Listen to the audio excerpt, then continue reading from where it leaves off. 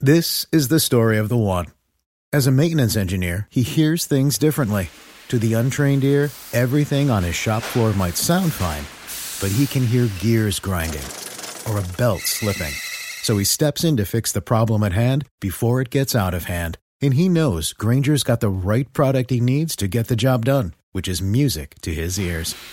Call, click Grainger.com, or just stop by. Grainger, for the ones who get it done.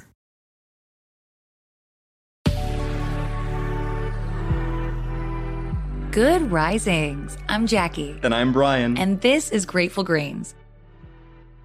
So this week, we're getting personal about our lives. We're talking about breaking points. And today, we're talking about our breaking points with fitness. We want to make sure that we're prefacing the conversation with our intention, which is that these breaking points really lead to the best changes, the best shifts in perspective, real awakenings. It's life-changing progress. And the reason we think that it's important to share this is because we know what it feels like to feel out of control, like there's no end in sight, like it's impossible to catch a break or even catch a breath.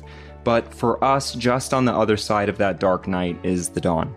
So we're hoping if you happen to be in that place right now, hold on just a little tighter, because it's in those breaking points, with a little perseverance, we can find ourselves stronger and better on the other side.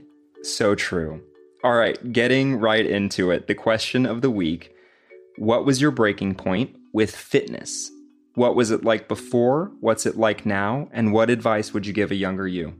Okay, I don't want to go back to the exact same point I talked about yesterday, but it was really around the same time. I was overworked and the level of stress I was under was really affecting my body. I was losing muscle mass. I was way too thin. I wasn't working out at all. I wasn't finding the time. I just didn't know how to balance the amount of work I had, and it affected every aspect of my life. Not only did I not love how thin I was, my body was also tired. I didn't feel well. So at that point, I think it really hit me how much I missed the gym, how working out made me feel. I needed to feel better. So I went back and I started lifting heavy. That's the type of working out that works best for me. And I wanted to get that muscle mass back. I'm blessed to be able to make that choice and not allow inability to stand in my way. I want to be strong, and I chose that. And it helped me correct my life. As for what I would tell my younger self, I guess I would tell me to work out. And not just to physically look good. Do it for longevity. Do it for the brain health. Fitness is more about the inside than the outside. Absolutely, and I've certainly learned that lesson along the way as well.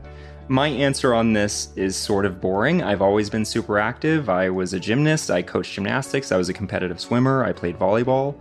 I've always been into fitness. There was a little bit of a lull between 22 and 26, and that paired with the nutrition issues that we discussed yesterday really led to me realizing that fitness was a part of my life that I needed. And that's when I really got back into it. And I got back into it actually by finding something else in fitness that I enjoyed as much as I enjoyed gymnastics. So that ended up being indoor cycling for me. Actually, a friend of mine, Angelina, was an avid spinner. She used to bring me as a guest to a couple different gyms around LA. And funny anecdote, Nichelle, who hosts the Level Up show for Good Risings, was one of the first spin instructors that I took. And she's the actual reason I became super obsessed with spin.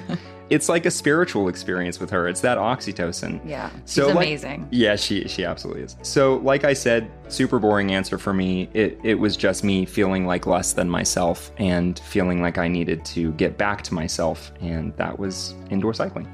As for what I'd say to my younger self, I think I'd say that fitness means more to you than you think it does. I'd probably help myself become a little more aware of how good it is for me psychologically. And honestly, this might sound a little weird, but it's how important it is for me spiritually. Yeah, I get that for sure. So we're turning the same question right back on you. Have you reached a breaking point with fitness? If not, do you foresee one coming?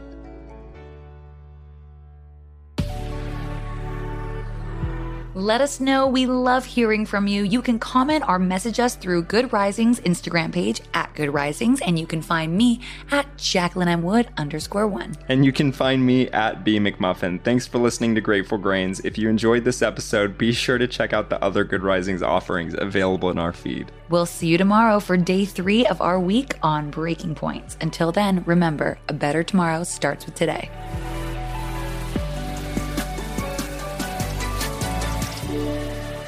Good Risings is presented by Cavalry Audio. Our bodies come in different shapes and sizes, so doesn't it make sense that our weight loss plans should too?